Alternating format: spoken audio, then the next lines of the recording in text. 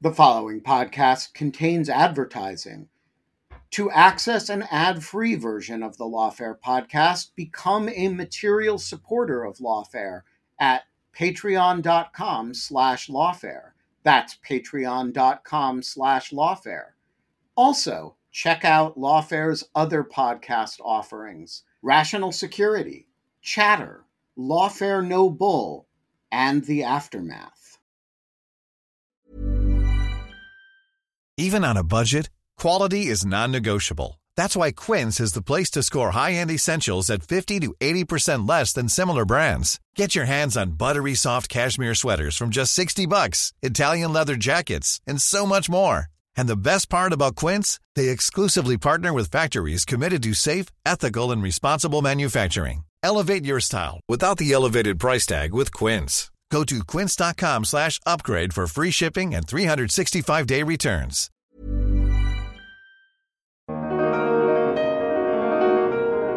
I'm Avery Schmitz with an episode of Chatter for March 19th, 2023.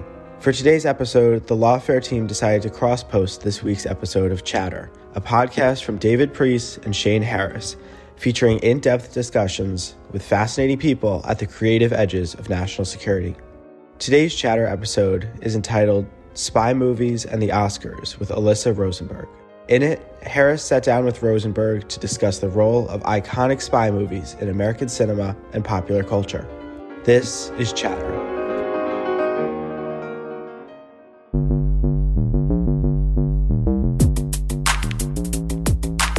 This is Chatter. I'm Shane Harris. This week, journalist Alyssa Rosenberg on spy movies and the Oscars. I think the best spy stories get at the fact that there is something sort of fundamentally immoral about the work. Yeah. You know, it is stealing, it's cheating, it's lying, it's deception. The assassination of bin Laden, it was a story that was sort of entwined with Hollywood from the beginning, right? Like, Dwayne "The Rock" Johnson breaks the story nationally. He knew a bunch of Marines and he tweeted it. God, I forgot that. Yeah. That's wild. I would love to see someone make a geopolitical horror movie about a foreign power that creates an app that it uses to poison an entire country's brains, right? Like, TikTok is horror movie is like an obvious techno thriller, right?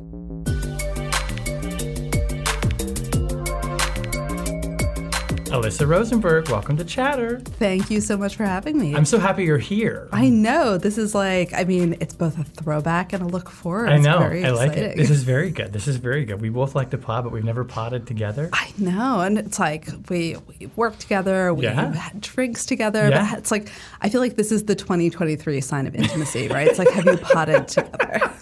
I like that. I'm going to go with that theme for the year. That's very good. So for those of you who don't know Alyssa, she is a writer at the opinion section at the Washington Post, where she writes about culture. She writes about pop culture, mass culture. She writes about parenting. She writes about gender. You have a very nice wide portfolio. It's super fun. Yeah. So we're going to talk today about the Oscars. We're going to talk about spy movies and the Oscars. Before we get to the Oscars, though, tell the audience a little bit about yourself. We go way back, but tell us, go back before, go back to the Alyssa origin story, before we get to the Shane Alyssa origin story. So, where'd you grow up? I grew up all over New England. I was born in Connecticut. My family moved to Vermont when I was 7 and Massachusetts when I was 11. And I actually had my first job, the one that made me the woman I am today, starting when I was 8 years old in Vermont, where my mother signed me up to write book reviews for the children's page of the local paper. They paid me in gift certificates to the local bookstore, which was just an incredible boondoggle for everyone involved. Nice. The Kochs would have loved it, right? It's like their perfect vision of child labor. It's a really good thing the internet didn't exist, because my author photo featured me in tiny pink glasses and a little lace ruff. You still have it? Of course I still have it. You should use it. No, some things will never see the light of day. But it's funny because, I think I was always sort of interested in journalism, and I had this job. But it took me a while to figure out that I wanted to be in journalism. I would say well into my college career when I was doing a lot of activist work, but I was also writing a column about city politics for the student newspaper. And I took a writing class taught by Linda Peterson. And it's one of the sort of classic classes at Yale where I went to school. And it's called Daily Themes. And she said at the beginning of the class that this is the perfect test of whether or not you want to be a writer, because the course is exactly as the title suggests. You have to sit down and turn in an assignment every weekday of the entire semester. Wow. And it's competitive. There are 120 people in the class, all submitting 5 essays a week. And then the section leaders would get together with the professor and pick a couple essays to be read every week. Oh, my God. So it's brutal, right? I mean, it's exactly what a bunch of type A overachieving Ivy League undergrads need to develop. 100%. But it's like if you're a competitive reporter at a major paper, it's the competition for A1, right? Precisely. And so, that was the question. Do you like writing every day when it's terrible, when you're assigned to write on one of the themes where you have no idea, no inspiration? The section leaders were really, really tough on us, and I loved it. I just loved it. And I interned at The Atlantic the summer before my senior year, and then came down to D.C. to work as the fact checker at National Journal, which is where I met you. And I think I was not even a week out of college. Yeah. I mean, I was a baby. Were you excited to be coming to DC and like working in journalism in Washington? I mean, did it feel like this kind of arrival for you, or was it more happenstance? That's interesting. I mean, I think I was glad to have a job in journalism, period. My parents had lived in D.C. in the 70s, and I actually ended up moving back to their old neighborhood, like literally a block or two from where they lived. And, look, I think D.C. was probably a good match for someone like me. It was, nerdy and earnest and, had never lived in a really big city. And so I was glad to have a job, and it turned out to be a really nice fit. And then just as it took me a while to figure out what I wanted to do, broadly professionally, it took me a while to sort out what I was going to do in journalism. The fact-checking job was great because I sat down and read the entire magazine cover to cover every week. And a very nerdy, wonky magazine, too. Yes, yeah. National Journal, for those who are not familiar with it, was this incredible sort of policy and politics, really trade magazine, right? In a way that, doesn't really exist anymore. That's right. I don't even think something like Politico or Axios comes close to the depth or sort of usefulness. It'd be like if Politico and Axios had a baby with The Economist. Yeah, kind of. Yeah, but you had people who were reporting full time on agriculture, on subjects that were always going to be sort of marginal in the public attention, but that were vital for people who were making policy, who were sitting on the Ag Committee in Congress, who were doing the work of keeping the country running. Was that intimidating as the fact checker? Because if you miss a fact, someone's going to see it. It was terrifying. In my first week at the magazine, there was a columnist who shall remain nameless, who had a bunch of errors in a piece. I know who this is. And I had to go to Charlie Green, the editor, and be like, "This is wrong, sir." And the columnist got really mad, and Charlie sided with me, and that was I really was nervous about being wrong. Yeah. But to be in a place that had that emphasis for, nobody is above the facts. Right, and totally. My understanding was that I was the first checker who got through the whole magazine on a regular basis. Oh, wow, because there was only one of us. It was really, it was an excellent copy desk. I learned a ton from people like Scott Rohr, who I worked with. But it was, it was a big, meaty publication. It was coming out weekly. It was a lot of very arcane stuff. And so it was a great opportunity to just dive into this sort of arcana.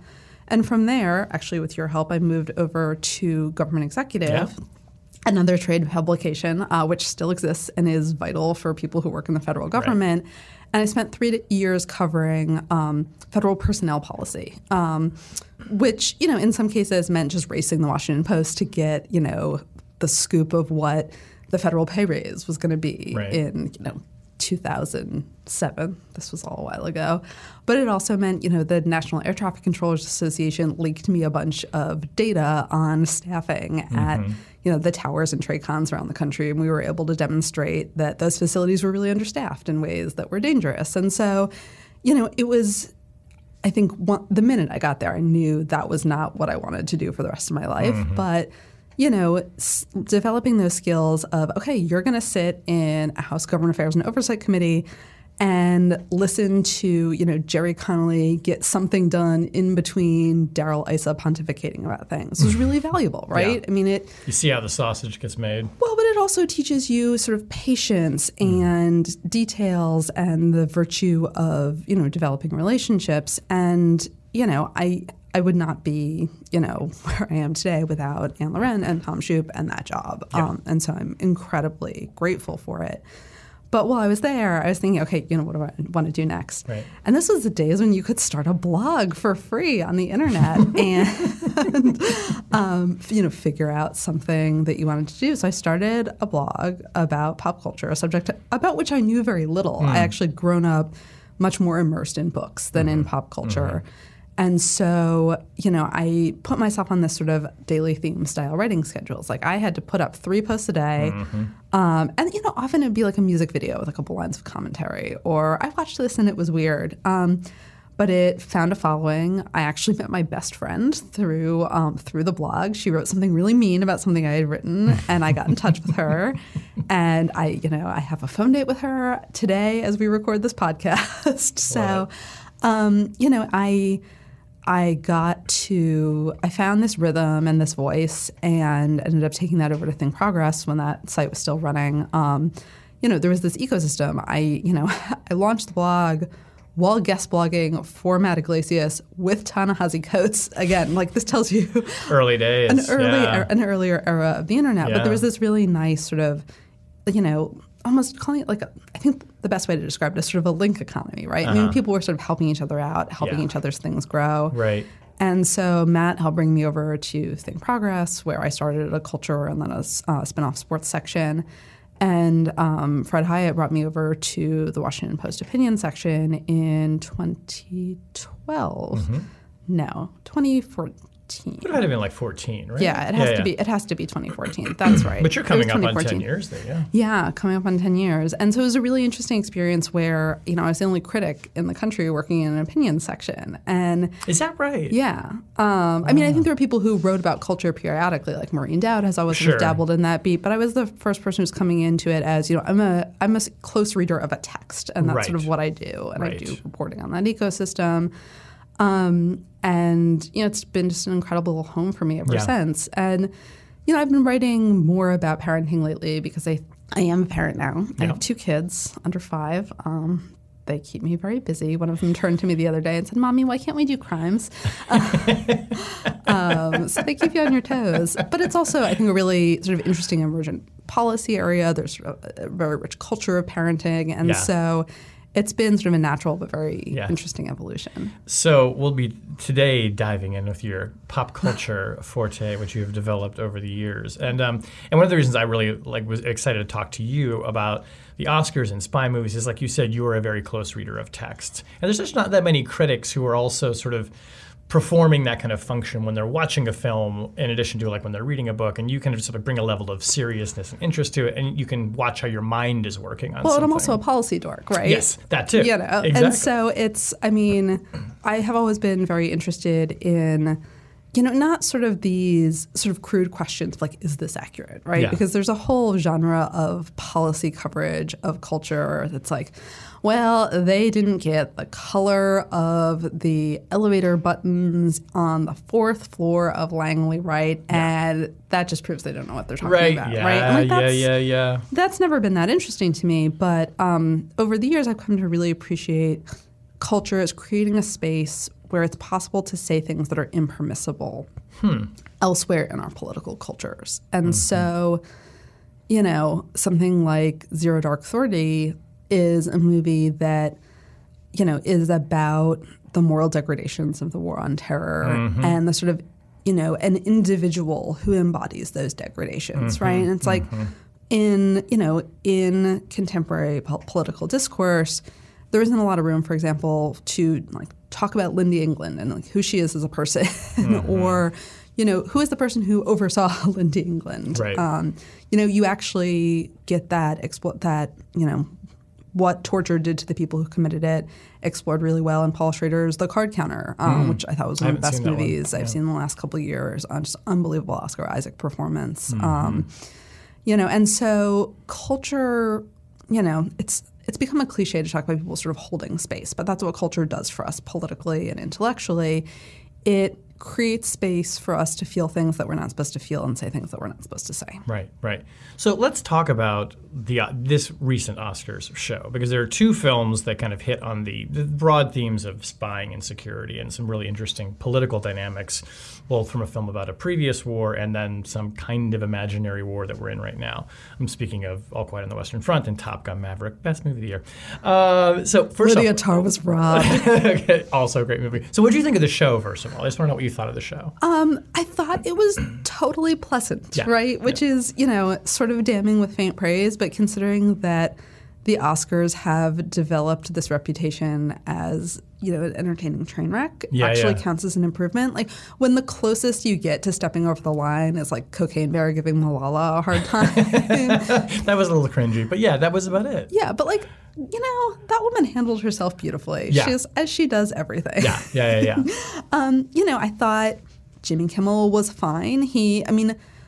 Even more so than sort of Billy Crystal. He understands that his role is of a facilitator, right? He sets the scene, he sets the tone. But especially in a year like this where there was a really lovely narrative, coming into it of people, being recognized who had not previously gotten their due in the entertainment industry, of people coming back after having gotten sort of lost in the wilderness. He did a really nice job of making sure that tone could persist, right? Yeah. And it helped that there were no colossal logistical snafus. Right. But, it was like a perfectly nice ceremony. Yeah. And in a weird way, I think that requires mental recalibration. I think so, too. And it felt to me like, I loved it. I thought it was the best show in years. It felt, frankly, the way, and this makes me sound like I'm just going to date myself, the way the Oscars used to be. Yeah. When it was, it was charming, it was good-natured, the jokes were, some of them were kind of pointed, but they weren't meant to wound. Yeah. Which was such a departure, obviously, from last year, where the whole slap thing just became, both a kind of tasteless joke that then just escalated so wildly into violence. Which, by the way, it was interesting to me that he leaned into that moment so many times. I thought he would just leave it to the Chris Rock special to have the last word on that. And he just kept returning to it as a motif, which I loved. Yeah. Were you surprised by that? Yeah, and I wasn't sure. I'm not sure it was like the strongest bit of the. Yeah, they were okay. Right? They were fine. I think the L. Ron Hubba Hubba joke. That was tense. Yeah. About Tom Cruise. Well, and the fact, I have to say, I think it is a shame that Cruise didn't show up to the ceremony. Yes. And maybe he is in the process of jumping motorcycles off cliffs or something for Mission Impossible: Dead Reckoning. But on a movie like that, where you're not nominated, even where the movie's not going to win Best Picture, you show up for your technical people who are nominated, right? I was surprised he didn't show up, because it did win an Oscar. And especially given the attention, that he likes to draw to the below-the-line process, right? Yes. So I thought that was less tasteful than I find him to be solely in matters of sort of promoting the below-the-line craftsmen who make his work possible. Well, particularly when Top Gun Maverick kind of is being embraced as the movie that saved the cinema post-COVID. Show up and get your dues, man. Right? Exactly. I was really stunned that he didn't sort of take the victory lap. Well, that movie is a great jumping off point to talk about some themes that I want to explore with you. And, two kind of big ideas for me emerged thinking about Top Gun Maverick, which I just loved, and I think everybody had a great time watching it in the theater. And Top Gun was a very formative movie for me as a kid, both because I wanted to be a fighter pilot and when I saw the men playing volleyball with their shirts off, and it was like, whoo, both these things are interesting. So it just looms huge in the public consciousness. And to your point about culture being this space that we create, it's got a mythology around it. But one, it had a lot of controversy going in because the movie was edited to be more amenable to basically Chinese censorship so that it could show in Chinese movie theaters, which are a huge part of the market.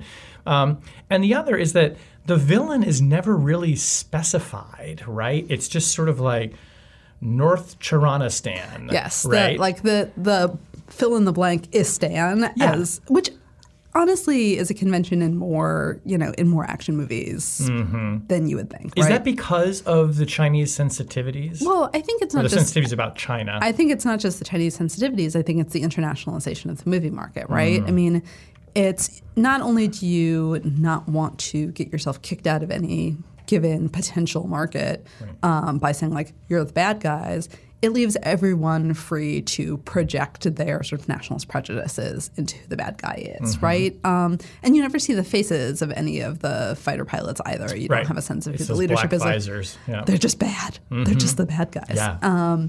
And so, I think that is both very convenient for the entertainment industry's increasingly global bottom line. But it, to a certain extent, it also speaks to contemporary American security culture where, in the wake of 9/11, all of a sudden it's like, well, this area is really strategically important. Like, there's, people from this acronymed group, popping up in this part of the Horn of Africa, and now we're really concerned about that, right? I mean, I think it's driven much more by Hollywood's economics, but don't you think it's sort of accidentally a real reflection of the sort of confusingness of U.S. foreign policy in a non-great power era? I think so, because if you look at, Top Gun was such a binary. We were fighting the Soviets, right? And it was the MiGs, and it was all clear from the beginning, and it was this complete construct that everybody who saw that movie understood. And while nuclear weapons never come into play, which was sort of an interesting facet because that movie comes out at a very fevered point in the Cold War, it was us fighting the Russians, and we understood that. Whereas you're right, this movie, you could make the creative argument for making it a vague enemy, even if there weren't all of the international market sensitivities, precisely for that reason, because it kind of captures the threat of rogue states, the threat of rogue nuclear weapons, things we can't see, things that are really hard to detect, places that are really hard to go, all of the contours about the war on terror and the sort of post 9/11 kind of asymmetric environment where cyberspace gets into this too, where it's not just we can fight the Russians, we can dogfight them and win. It's all of these variables are in play, which I kind of loved how, in the movie, they set it up, right, as this crazy obstacle course he has to go through where it could fail at every point. Well, and that's also very video game inspired, right? But it's also interesting that it's a movie that attempts to argue both for American technical superiority and for the superiority of American human capital, right? Because it's ultimately the human skill and a training program that brings in an idiosyncratic group of people and makes sure that they have the same sort of knowledge base and instinct base, but can just deploy it in their own ways. That's more is the decisive factor. Because they have to bring in Tom Cruise too as sort of this. He is now the veteran, and he is going to, show the young whippersnappers. But he also has to confront, his own guilt over Goose's death, his penchant for, secrecy and sort of dishonesty in dealing with Goose's son. He has to improve as part of the process as well. Yeah, I was actually very pleased to see it nominated for a screenplay award, adapted, because I thought, even though it's a little weird to say it's adapted from the previous movie, it's we call that a sequel. But I thought the story was great. I thought it was beautifully constructed for many of the reasons that you just pointed out, which is not something I think that we're used to seeing from action movies. Many of them are great. I think The Hunt for Red October is a near perfect screenplay. Love that movie, as listeners know. But it was nice to see a movie like this where there was real creative effort put into making it something more than just a movie with very cool planes flying around. Yeah, and it's it's not a complicated story, right? It's very simple, but it's artful. It's it's a classy picture. Yeah, it right? is. It is. Is it? Do you think that the argument that Top Gun Maverick saved the box office is overblown, or is that a real thing? I think that moviegoing is a habit, right? And for most Americans, it's not a habit they indulge in very often. And what was really dangerous about the pandemic, from a cinematic perspective, is that it breaks that habit. I'm someone who, I go to the movies generally at least once a week, in a theater. And, part of what was so bizarre about that first year of the pandemic for me, some friends and my husband and I like rented out a theater for the four of us to see Tenet. And like we wore masks in the parking lot. Because that was one of the first like ones back. 20 rows away from each other. But it was, having that sort of loneliness of the movies. And so, I don't think, like, obviously the habit wasn't entirely broken for people who go to Marvel movies or DC movies or whatever. But I think Top Gun played a valuable role in sort of dusting off that habit for people who were not necessarily inclined to go to one of the, really, really, really pre-established ongoing franchises. Right. So I think that was really valuable. Speaking of Tom Cruise, what do you think of when you think of the Mission Impossible franchise and situating it in the genre, which it clearly is in the genre of spy movies, but I think those movies kind of perfectly balance between spy and action film because so many times action films are or action movies that want to say they're a spy movie are just actually action movies, right? And this balances it. So how do you think of that franchise kind of it's a big question, but like the pantheon of espionage films? I mean, look, I love it, but it's also very much part of a modern trend of espionage movies that are about the sort of survival or integrity of the institution itself, untethered from any larger national interest, right? Yeah. So, like the Mission Impossible movies are not really about America anymore, right? Like they're about the Impossible Missions division. Right. The James Bond movies are, I loved the Daniel Craig Bond era. I think that Casino Royale and Skyfall are both like pretty perfect movies. But those movies are about James Bond's psyche and sort of MI6 and its position in a waning British Empire. The Avengers movies and are about S.H.I.E.L.D. and the Avengers as an institution. There's no sense of national identity in those movies really at all. Right. And to a certain extent, I think that's always been true in spy fiction, right? I mean, we love John le Carré because the world of the circus is sort of self-contained in and of itself, but it is still, anchored in an idea of Britishness, right? And like the Impossible Mission Force has nothing in particular to do with Americanness at this point. Right. James Bond has, very little to do with a larger sense of Britishness, especially in sort of the post-imperial era. And so I love it. I mean, look, I love those movies. Yeah. I will watch Tom Cruise do any truly insane thing. Yes. It's like, and I'm sure this is all in service of like, Dianetics and like persuading us. It's like, if only we two could go clear, like we could hang off the side of an airplane, right? So he's going to win his first Oscar for stunts. They're going to create that category. Yeah. Yes, exactly. Like L. Ron Hubbard will like be beamed back down from the spaceship onto the Oscar stage, et cetera. Right. And so, yeah, I mean, they're just tremendously enjoyable. But if you think about modern action movies, the John Wick franchise is in some ways so much more kind of like rounded in a fleshed out, cultural milieu and ideology than any of our modern spy franchises. Interesting. I love this idea, too, that it's...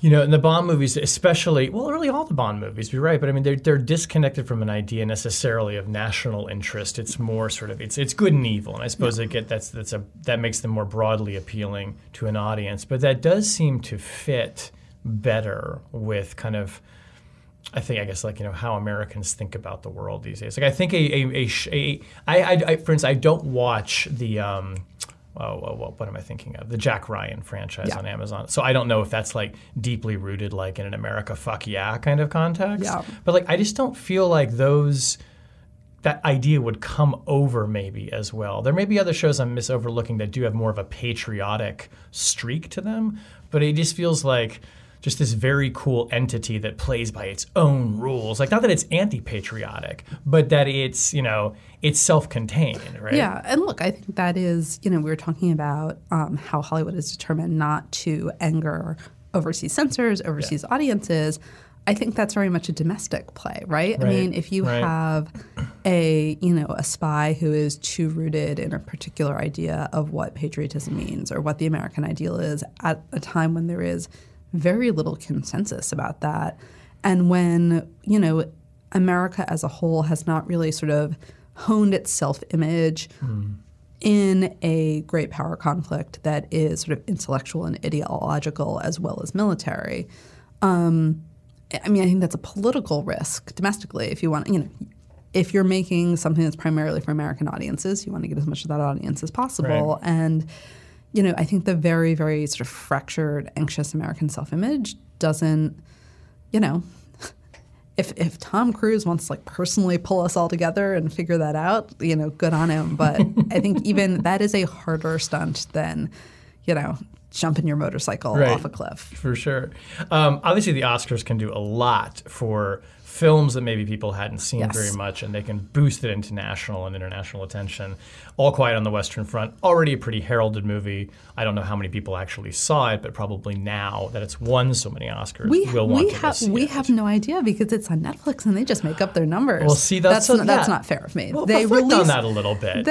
So Netflix and a lot of the other streaming services, for those of us who grew up with some access to traditional set-top television, you got a pretty good estimate of how many people were watching something on any given night, thanks to what was known as the Nielsen ratings. I can't believe I'm explaining this as a historical artifact. But we have to now. We old. They would pay you money to watch TV. Yes, they would pay you money to watch TV. And, the Nielsen Corporation had this sort of representative sample of American households. And, there were actual physical devices in your house that measured what you were watching and when and how much of it. Now, the streaming companies technically have access to much more granular data than that, right? If you were not a Nielsen family, you were represented by someone else in the Nielsen sample, and so Nielsen was extrapolating about what you were probably watching. Netflix knows every minute of your shameful habits, right? But, Netflix and the other streaming companies don't release, X million people watch this show. Instead, they release, X million people watch the first 2 minutes. Or, this season was watched for, 47 million cumulative minutes over 31 days excluding Wednesdays, right? And so there, our sense of what anyone is watching at a given time is incredibly fragmented. And I think that, I think the atomization of mass culture, thanks to streaming, is honestly kind of a social problem, which is a totally different discussion at some point. But, so I have no idea how many people watched All Quiet on the Western Front. I understand that it was kind of beloved of the craft guilds. You could see that in the precursor awards running up to the Academy Awards. But I have no idea how many people actually watched All Quiet on the Western Front. Life is full of what-ifs. Some awesome, like what if AI could fold your laundry? And some, well, less awesome, like what if you have unexpected medical costs? United Healthcare can help get you covered with Health Protector Guard fixed indemnity insurance plans. They supplement your primary plan to help you manage out-of-pocket costs. No deductibles, no enrollment periods, and especially no more what-ifs. Visit uh1.com to find the Health Protector Guard plan for you.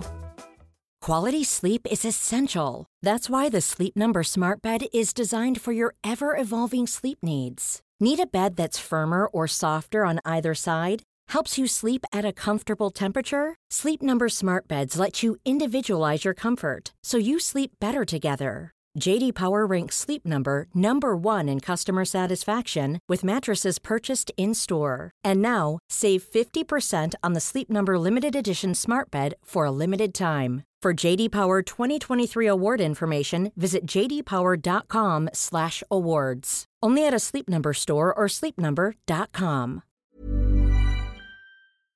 Hey, Lawfare listeners, Ben Wittes here. Want to tell you about the first time I got a report from the folks at Delete Me. It was shortly after I started using the service back in 2022, and they sent me their first privacy report. I have since gotten 8 others, and it contained some shocking information. They had removed my data from 56 separate data brokers, that this had included 133 separate records, including 621 individual pieces of personal information. The data broker with the most information about me was a company I'd never heard of called People by Name. And here's the thing. Since then, every couple of months, I've gotten another privacy report from Delete Me, and it always contains more information that they have removed from the data brokers about me. In the second report, they informed me they had removed my stuff from 41 data brokers, and that the one with the most information about me was called HLEC. I have no idea what HLEC is. So the other day, I got my latest report, and it includes 15 more data brokers with my personal information, 113 pieces of personally identifiable information. Big culprit this time is something called My Life. Well, I want to tell you that they don't have My Life anymore. And that is why I recommend Delete Me. As this little anecdote shows, there's a lot of my data out there, and these companies keep acquiring it and making it available to anybody who can pay. And I have slept a little bit more easily ever since I found a solution to this problem. And I want to stress, as I do every time, that I started using this before Delete Me started advertising with Lawfare. Delete Me finds and removes any personal information you don't want online, and it makes sure it stays off. And that's the point of this little story, that, they keep coming back. You can get it removed once, but they'll put it back, and then Delete Me comes and takes it off again. It's a subscription service that removes your personal information from the largest people search databases on the web, and in the process helps prevent potential identity theft, doxing, and phishing scams. Delete Me sends you regular personalized privacy reports, just like the ones I've been describing, showing what info they found where they found it, and what they removed. And critically, as this story reflects, it isn't just a one-time service. It's always working for you, constantly monitoring and removing the personal information you don't want on the internet. It does all the hard work of wiping you and your family's personal information off the web. Data brokers hate Delete Me, which is why I like it. Your profile is no longer theirs to sell. So take control of your data and keep your private life private by signing up for Delete Me, now at a special discount for our listeners. Today, get 20% off your Delete Me plan when you go to joindeleteme.com/lawfare20 and use promo code lawfare20 at checkout. The only way to get 20% off is to go to joindeleteme.com/lawfare20 and enter code lawfare20 at checkout. That's joindeleteme.com/lawfare20, code lawfare20. Right. It's such an interesting reflection, too, on the way people are watching, because so I stumbled on that movie through my Netflix queue. I was not aware of it having been released. I did not, when I stumbled over it, I didn't know that it was a current release. I thought, oh, somebody made a movie a couple years ago about this great book. Oh, I'll check it out. Netflix bought it, okay. Right, had no clue where it sat, and started watching it and then immediately realizing, oh, no, this is something different. This isn't like a slap-together film. But I actually watched it in installments, which is something I rarely ever do with a feature film, and still found it really satisfying. I watched it over 3 different periods, which, I mean, maybe helped in the sense that, like, the movie is very intense, and you can maybe, not that it's like I have a problem sitting through nearly 3 hours of it, but it was such an interesting way to see it, and I wasn't. I'm just not accustomed to watching features that way, and I wonder if it's like the Netflix influence on my watching habits is just like making me maybe more inclined to break up a movie that way. I loved that movie. I mean, I thought it was, I have not read the novel, I should say. Oh, really? Okay, that's interesting. Because one of the things that was interesting for me is the movie excises a section of the novel where the main character goes home and finds himself sort of unable to acclimate to domestic society. Interesting. And trading that for the sort of intercut sequences, which are also not in the novel, of the German negotiators sort of finalizing the ceasefire that ends World War I, it's geopolitically interesting, right? Yeah. I mean, it's, when you have Daniel Bruhl come in as your lead negotiator and he's all sensitive and handsome and German, right? It's sort of exculpatory. It's like, interesting. Y'all started this thing. Like, right. This is y'all's expansionist problem, right? Right? It's right. But Daniel Bruhl's so dreamy and he wants to end the conflict. Right? So nice. He just has a way out. Yeah, exactly. And so, that the decision, not that the movie is removed from the question of human suffering. In fact, it arguably sort of revels in it. Yeah. But it moves you away from the sort of social cost of the war for Germany, right? Mm-hmm. Because, there are, you have a generation of people. I mean, it's not just that, you have an astonishing proportion of young German men who die in the First World War. And the ones who come home are really, really damaged in a lot of ways, physically, emotionally. I don't know if you've watched Babylon Berlin. Love that show. Yeah, unbelievable. But you see, sort of the widespread costs of people who are suffering from shell shock and mental illness and trauma in a society that's totally unequipped to deal with those maladies. And so I found it finely made, but a little unnerving, if that makes sense. Yeah, and it's so interesting to know that the negotiation scenes are not part of the novel. No. To me, that's what makes the movie. It gives it a different kind of another layer, which is these very powerful men, negotiating, and obviously they contrast it with this horrible life in the trenches and these guys who are having lovely pastries and coffee and tea, and it's all civilized.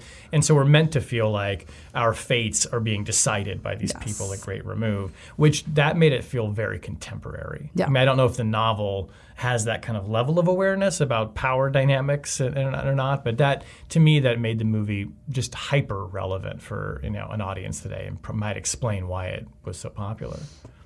Maybe. And visually, as a war movie, it's incredible. It's the most movie, right? Oh my God. I mean, there's a joke that my friend Peter Suderman likes to make that the award for best sound is traditionally awarded to the movie with the most sound, and this is very much a case of like All Quiet on the Western Front is perhaps the most movie. Yeah. I think it felt very much in the Saving Private Ryan vein to like pull from another Oscar-winning war film where. Not that, well, I should back up on that. When Saving Private Ryan came out, I loved that movie. I do kind of buy the Harvey Weinstein argument that it's two movies. It's like the first movie is 28 minutes of the first scene and then the rest of the movie. And I like both of them except for the ending is too schmaltzy. But there was something about when that movie came out.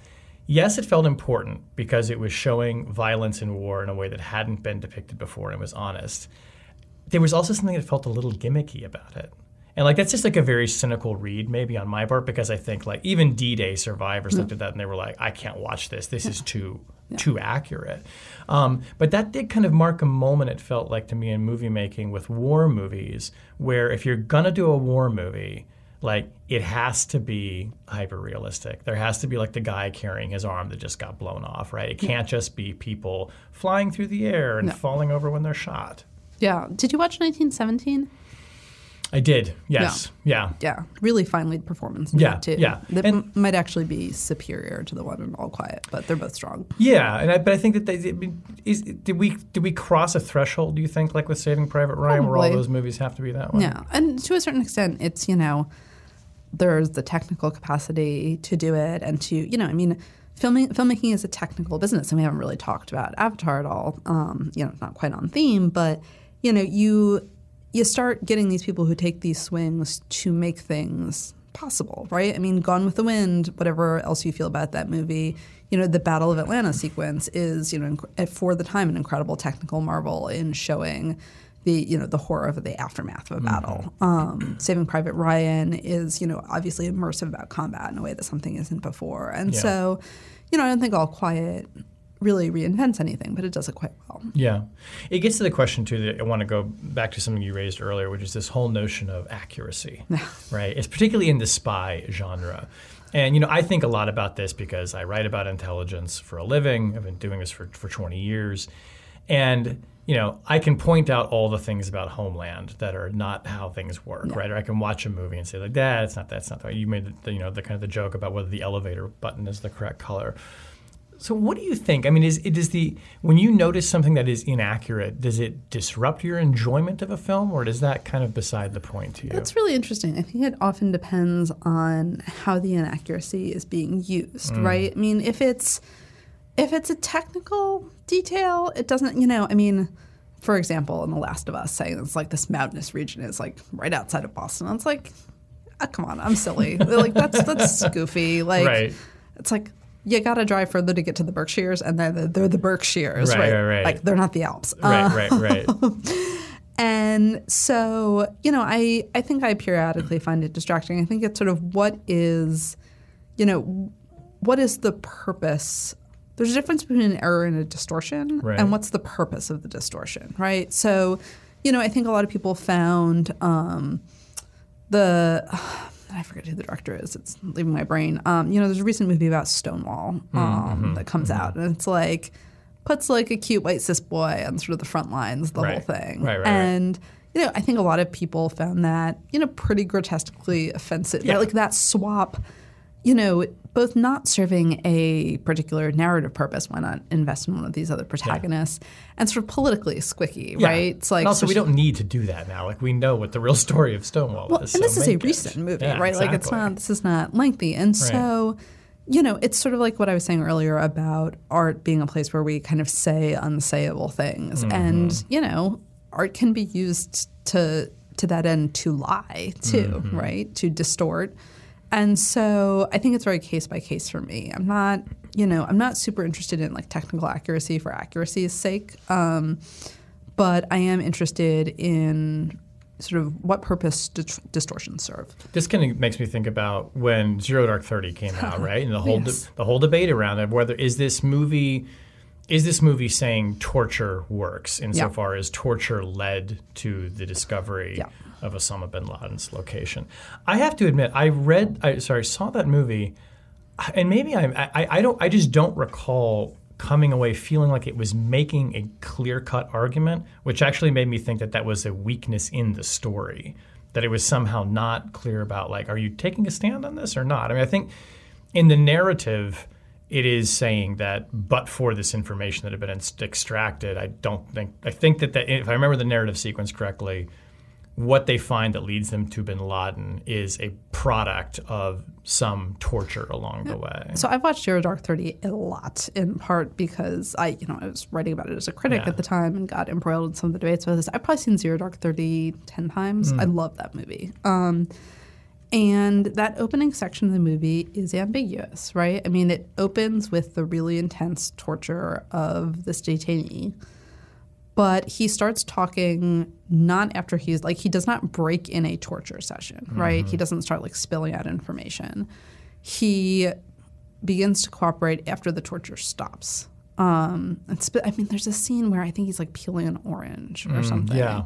And like he's out in the sunshine. It's, and I think the movie is ambiguous on that score, right? I mean, does he respond because the torture made him receptive to kindness by the people who had imprisoned him?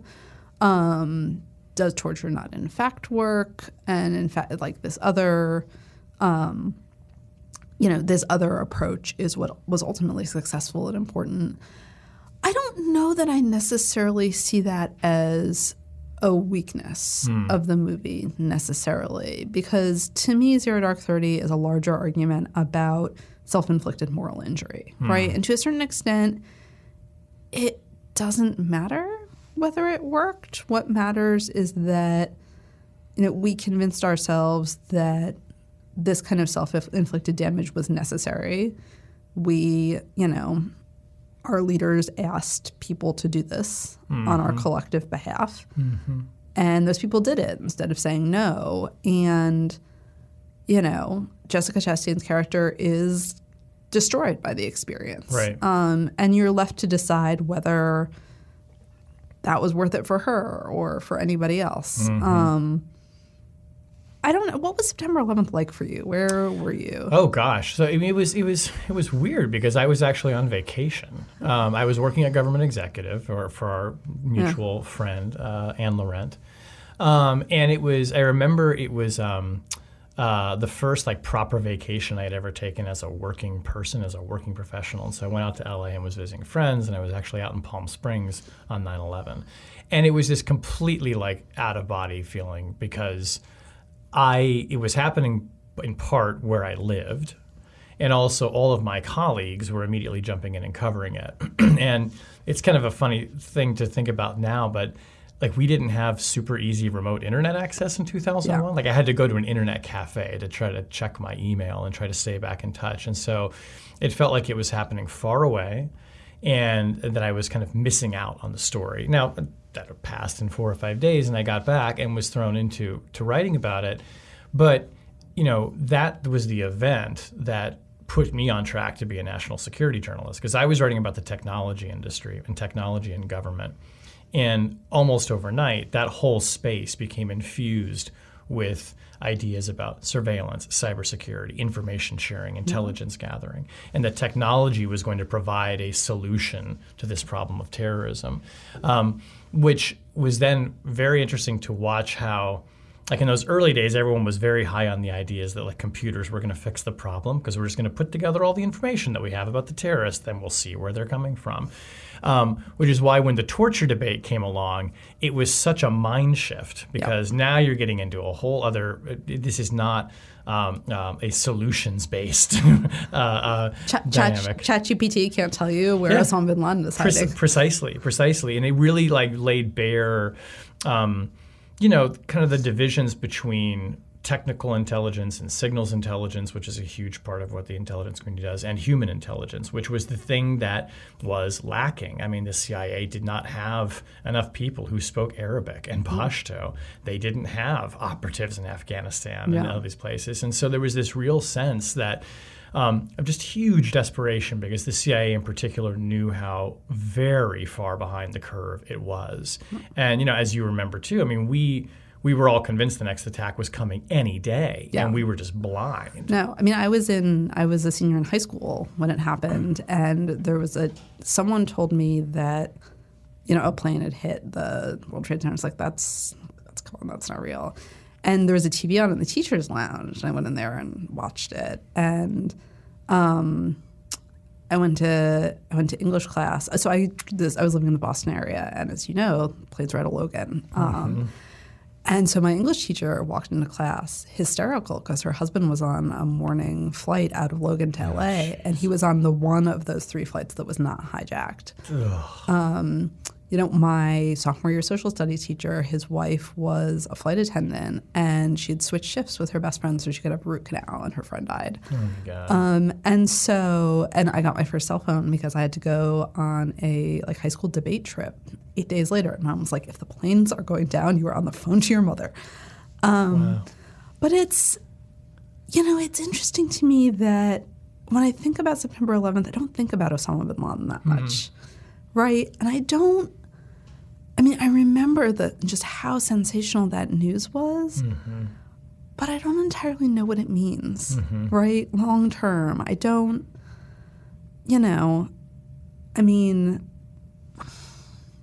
and so to me, in some ways, Zero Dark 30 becomes a greater movie with distance because, at the time that it came out, the assassination of bin Laden was still, sort of fresh. And I feel like it's so tacky to say that it was exciting, but it was exciting. Oh, right? and the filmmakers got incredible access from the CIA because the administration was falling all over itself to tell this story to every journalist and to a filmmaker of Catherine Bigelow's renown. Well, and look, it was a story that was sort of entwined with Hollywood from the beginning, right? Like, Dwayne "The Rock" Johnson breaks the story nationally, right? I mean, people forget about this, that he knew a bunch of Marines and he tweeted it.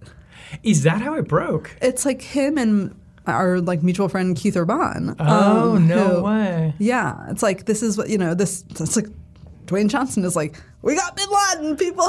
God, I forgot that. Yeah. That's wild. And so it's, it's a story that is by nature cinematic, that, is tied up, ends up incidentally tied up with Hollywood. But I don't know what the assassination of bin Laden means to me today. Yeah, and right? to me, you're putting your finger on something too, which has always been interesting to me, which is that there really aren't that many movies about 9/11. Yeah. I mean, there are very few movies that are directly about 9/11. I would think like World Trade Center, the Oliver Stone film, which is kind of terrible. Yeah. There's the incredible documentary by the French filmmakers. There's Flight 93. Right. Yeah. Flight 93 is actually might be, you know, it's so good just on its own that I wonder if maybe people thought like we're just not going to do it. Yeah, but also movie. like that's a movie I don't think I can watch. Like I haven't actually watched that movie. I don't think I can. It's really hard. It's really, really hard. Although it's incredibly tastefully done, but it's really hard. But you're right, it's not an event. It's not an event that it gets portrayed in film a lot. I mean, it's kind of adjacent in some ways to certain stories. But Zero Dark 30, I mean, you know, to kind of go back to the America fuck yeah thing, I mean, it's not to say that movie is triumphalist. Because as you point out, like the Jessica Chastain character who is kind of this It ends with her amalgam. weeping. It ends with her feeling empty, right? Yeah. I mean, it's, she's kind of wrecked by it. And I think that there was an interest. I mean, it was a movie. Look, I love Catherine Bigelow. I think she's incredible. You know, I think The Hurt Locker is maybe, I don't know, it's a less flawed movie, but it's a less great one. Yeah, I agree with that. And, you know, I think there was an interest in promoting the synergy. It was very much a product of, you know, it was released, you know, inevitably alongside these other conversations about the war on terror and about, you know, bin Laden's death specifically. But it really, you know, the reason I say that I think it gets greater with time is because I think that that sense of moral ruin and emotional hollowness was very ahead of its time, right? You know, I think that it was discussed as a product of its time, but made, if not for eternity, sort of for the long term in a way that I think the immediate discussion about it couldn't quite capture.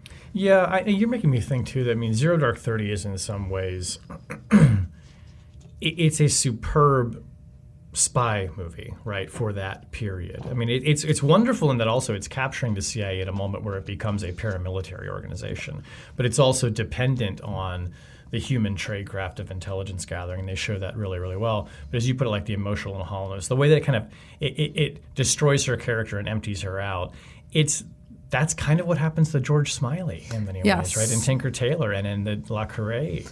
And I mean, you know, I think one of the reasons, you know, I think the best spy stories get at the fact that there is something sort of fundamentally immoral about the work, and that the people who are masters of it, at least in fiction, are themselves unusual in some way, right? I mean, you know, you have the total sort of remorseless dedication and kind of non-personness of Jessica Chastain's character in Zero Dark 30.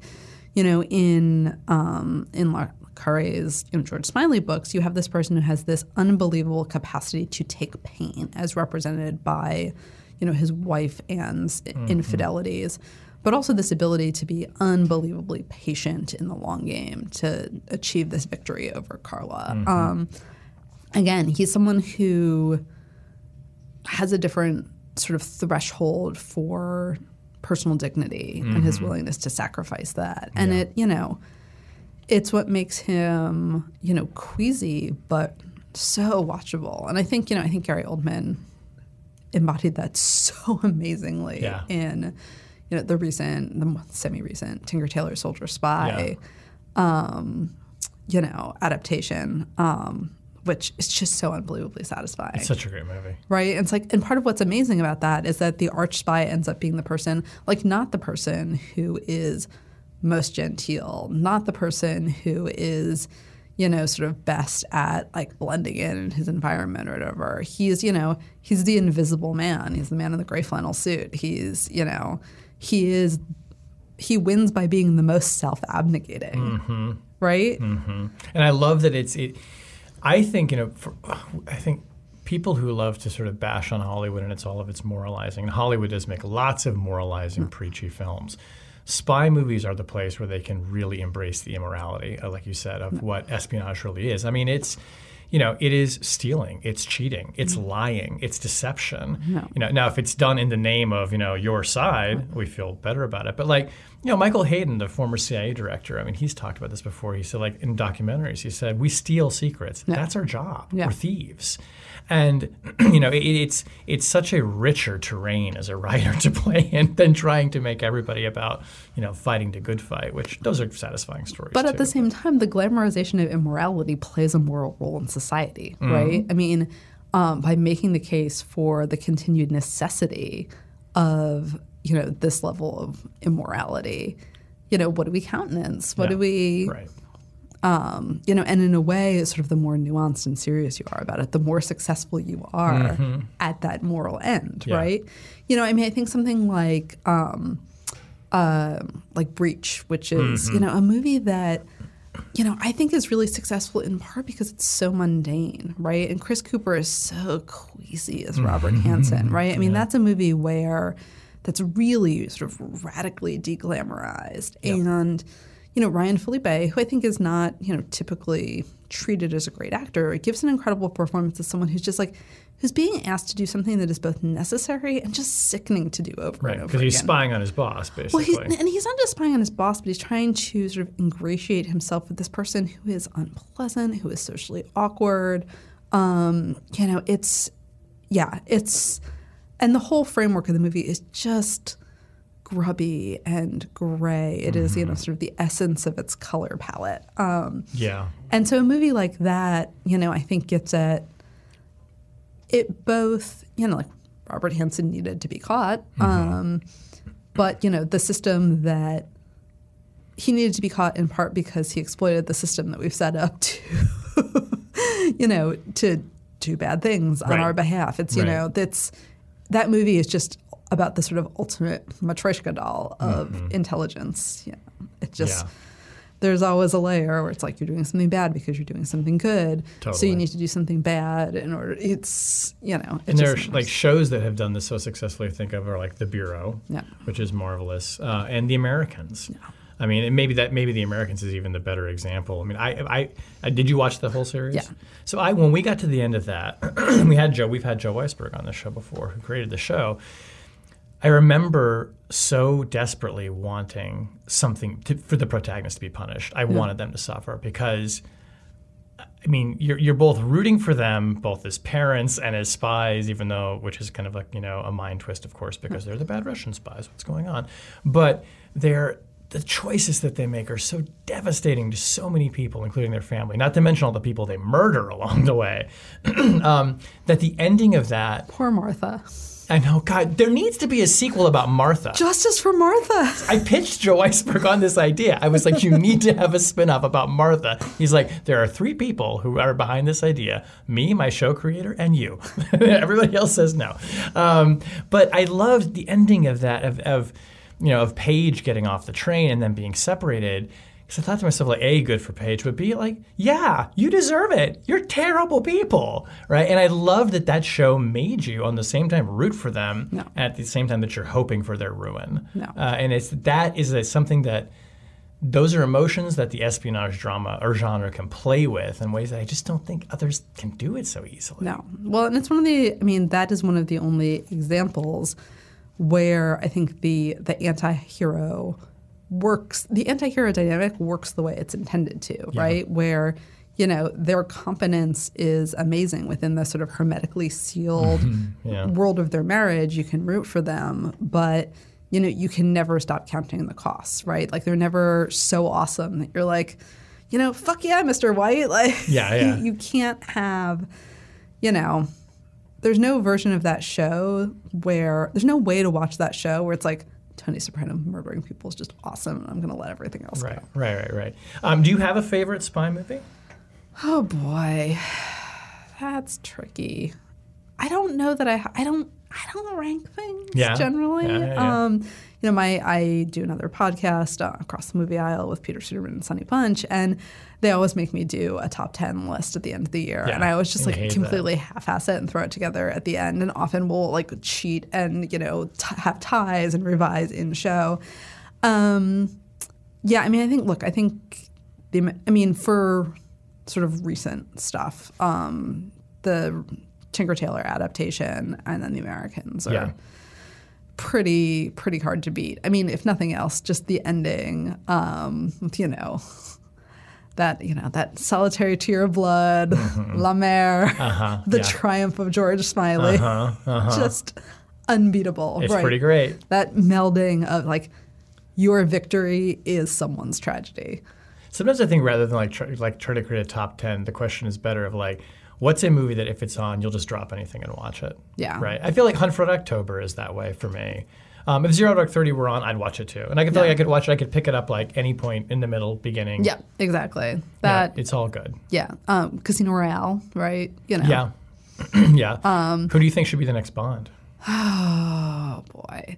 Well, and the bigger question is, like, what should the next Bond be, right? Because you've had an argument, like this recent stretch of Bond movies is an argument for Bond's obsolescence, right? It's like the empire he serves is crumbling and being held to accountability. He is ultimately in a situation where, like, Bond himself is forced to become an attached figure, right? It's like he has a child. He is sort of wrenched away from that sort of necessary expendability, and the thing that he has to do to save that child is sacrifice himself. So what should Bond be? Like, and that's the question. What is espionage? What is spying in the modern era? And one thing I think has been really interesting about Hollywood's indebtedness to China is that it means that the contemporary spy movie has not adapted to the new great power game, right? I mean, we don't have movies with Chinese villains because they can't be sold abroad and because they would have consequences for other movies made by the studios who want to sell movies abroad. But we have no cinematic argument about what the clash of ideologies between the Chinese Communist Party and the U.S. looks like. We have no, mass fictional model for, Chinese spies versus American spies. We have none of those sort of locales. We have none of those, we don't even, to the extent that there is a vision of, a playing field that includes, Africa or South America or any of the places where sort of Belt and Road efforts are happening. It's like, here's a location flashed randomly on the screen at the beginning of a Bond movie or an Avengers movie, or, it's American pop culture has not adapted to the new circumstances. It is silent on this subject. Right. And, to a certain extent, I think that's because, we don't have sort of national events like the Berlin Airlift that have clarified the differences in national approaches, right? I mean, if you look at the coverage of Chinese couples who aren't having kids, the reasons that they say they're doing it are literally indistinguishable from what American couples say about making the same decision. Like, we don't have those contrasts sharply delineated and part of our conversation yet, even though that sort of seems like where this is all heading. And Hollywood, a different version of Hollywood, could be a place where we work out some of those questions. Do you think it's likely that that's going to happen? And B, will that look like some filmmaker or studio just saying, you know what, we're going to make a movie that is never going to show in China, but we're going to make something that was reflecting the conflict as we see it? Because we all Americans, to a great degree, and particularly people of our generation, experienced the Cold War through movies, through popular culture. That's how we interpreted what was going on. Yeah, and I mean, Netflix has never competed in China, right? They just decided that was not worth their while. They submit to censorship requests from a lot of other countries like India, Saudi Arabia, et cetera. But they're sort of the place that could do it, although given the sort of issues with their plateauing subscriber growth, we'll see where that happens. But I would love to see someone make a geopolitical horror movie about a foreign power that creates an app that it uses to poison an entire country's brains, right? Like, TikTok is horror movie is like an obvious techno thriller, right? Like, totally. It's like It's like this app convinced like all American teenagers that they have like tics or eating disorders or whatever. Right. You know, I would like, what does American spycraft, you know, what does the Great Game look like when it's American and Chinese spies playing in Nigeria? I have no idea. I would be super interested to watch that, right? Right. You know, it's like, does the American political system and the freedom it offers have the kind of appeal that it does, that, you know, for Chinese spies at a time when the regime has, you know, dramatically raised standards of living and where the U.S. has been through like the Iraq War and the financial crisis? I mean, you know, these are questions that, if explored on film, would help us work out our self-image. Yeah. And there's an extent to which, you know, it's not like Hollywood has ever been high-minded when there are not really profits or something to be made of it. But, you know, I would like to see the entertainment that comes of working out those issues, because it's probably a conversation we could stand to have, right? Yeah. I mean,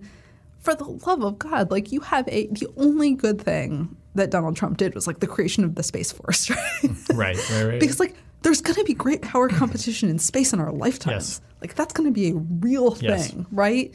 I mean, you know, how do you not have someone doing comedy that's like about the Chinese balloon, right? Of course, it's so perfect, right? And it's like we could have like dueling space satellites in our lifetimes, and the greatest special effects machine in history isn't taking advantage of this stuff. Like, come on! And it's amazing to me that like we have like there is a show about the great power battle in space, but it's for all mankind. It's an alternate history about us and the Russians. Yeah. Like, I mean, the actual battle in space would, of course, be about the U.S. and China. I mean, it's playing out right now. Yeah, well, it's, I mean, you know, you can get some of this stuff. I mean, Kim Stanley Robinson's, like, Mars trilogy, one of the things that's really interesting about it is that it just assumes that different countries will be very important in this kind of great power conflict in space.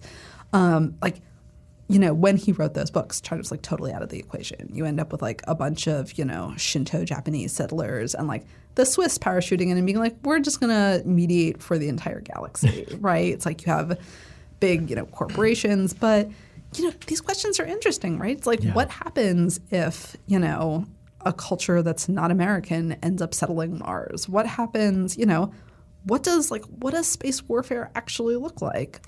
What does the Great Game look like if the competition is to like, do we get carbon out of Congo's forests or keep it in the ground, right? Like they're just, I don't know the answer to any of these questions. Pop culture could help us sort it out and have a lot of fun doing it. And I think so too. And I think it's going to take some journalists probably covering a lot of this and people who've worked, frankly, like ex-intelligence officers probably writing books about it to start explaining the storylines to people in Hollywood who themselves, I mean, this is, I'm sure this is as opaque to most people as it is to your typical Hollywood screenwriter. Yeah, but it's not like some of this stuff hasn't been covered, right? I mean, you know, the Wall Street Journal had a big piece recently about how a lot of like the Belt and Road infrastructure that China has financed and helped build abroad is falling apart because it's terrible. Right. And so, you know, how about something like a dam that's about to, like you can do a set piece with like a Belt and Road dam that's about to fall apart, right? Like there's real cheap and easy opportunities for pro-American propaganda on the ground. Somebody's going to pick this idea up and hire you. You know, like, want to consult for us? Put on a USAID contract on the slide. Do you want me to just like, it's like, I will read the newspaper for you for money. Right. Sure. It's like The Player. It's like Robert Altman's The Player. Right? You just read the newspaper. All the stories are right here. Why do we have a writing department? Exactly. I love it. Exactly. So our tradition on Chatter is that our last question is I reach in here to the Chatter box, which is here live and in person. And I'm going to ask you a pre-written question. Select it at random. Oh, my gosh. There we go. Okay. All right. Oh, this is actually a good one. Okay. This is a good one for you, I think. What common misperception about your profession or specialty makes your blood boil? Well, let's talk about opinion journalists specifically. Okay. Because I think there is a sense that, you know, it's like it's just a job where you sit around and like spout off. Right. And I think, you know, and there are people in the profession who do that. But opinion journalism is full of curious, insecure weirdos, right? And to a certain extent, it's one of the best jobs on the planet because you can be like, I'm curious about this thing. I want to go down a rabbit hole. You don't have to be tethered to events that other people are controlling. You can just say, like, I'm really interested in how you teach kids to read. Mm-hmm. Or, I have gotten interested in this period of American history that people don't pay a lot of attention to. And, I think the stuff that people read in opinion journalism is sort of overwhelmingly about politics. Mm-hmm. And that's a shame because there's, someone like Jessica Gross is doing really interesting work on motherhood and middle age at the New York Times. Opinion journalism also takes place at places that are not just the New Yorker, right? So, or at the New York Times or the Washington Post. So, Amy Davidson Sorkin at the New Yorker, writes these incredibly sort of elegant, crisp opinion columns for Talk of the Town that are just a pleasure to read and sort of, a perfect example of the form. And so I think the idea that opinion journalism is all about politics and the idea that it's like, a bunch of people sitting around with like their shoes on the desk being like, all right, folks, let me tell you what's what. Right. When in fact it's a much weirder and more expansive field. Yeah. And that's one of the reasons it's really fun to work in it. Well, and one that I think after people listening to this conversation will appreciate is one in which, the writers like you are immersed in their subject. You're doing the work. Your reporting is, and at least on these subjects, is going out.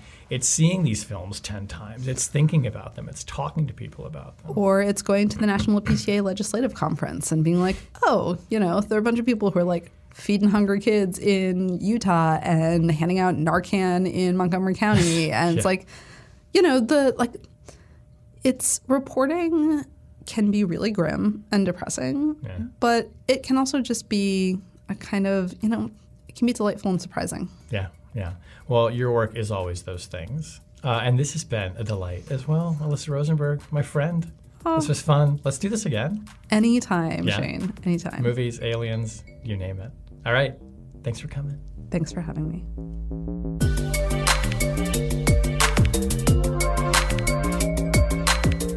That was Chatter, a production of Lawfare and Goat Rodeo. Please subscribe to the podcast and find us on Twitter at ThatWasChatter.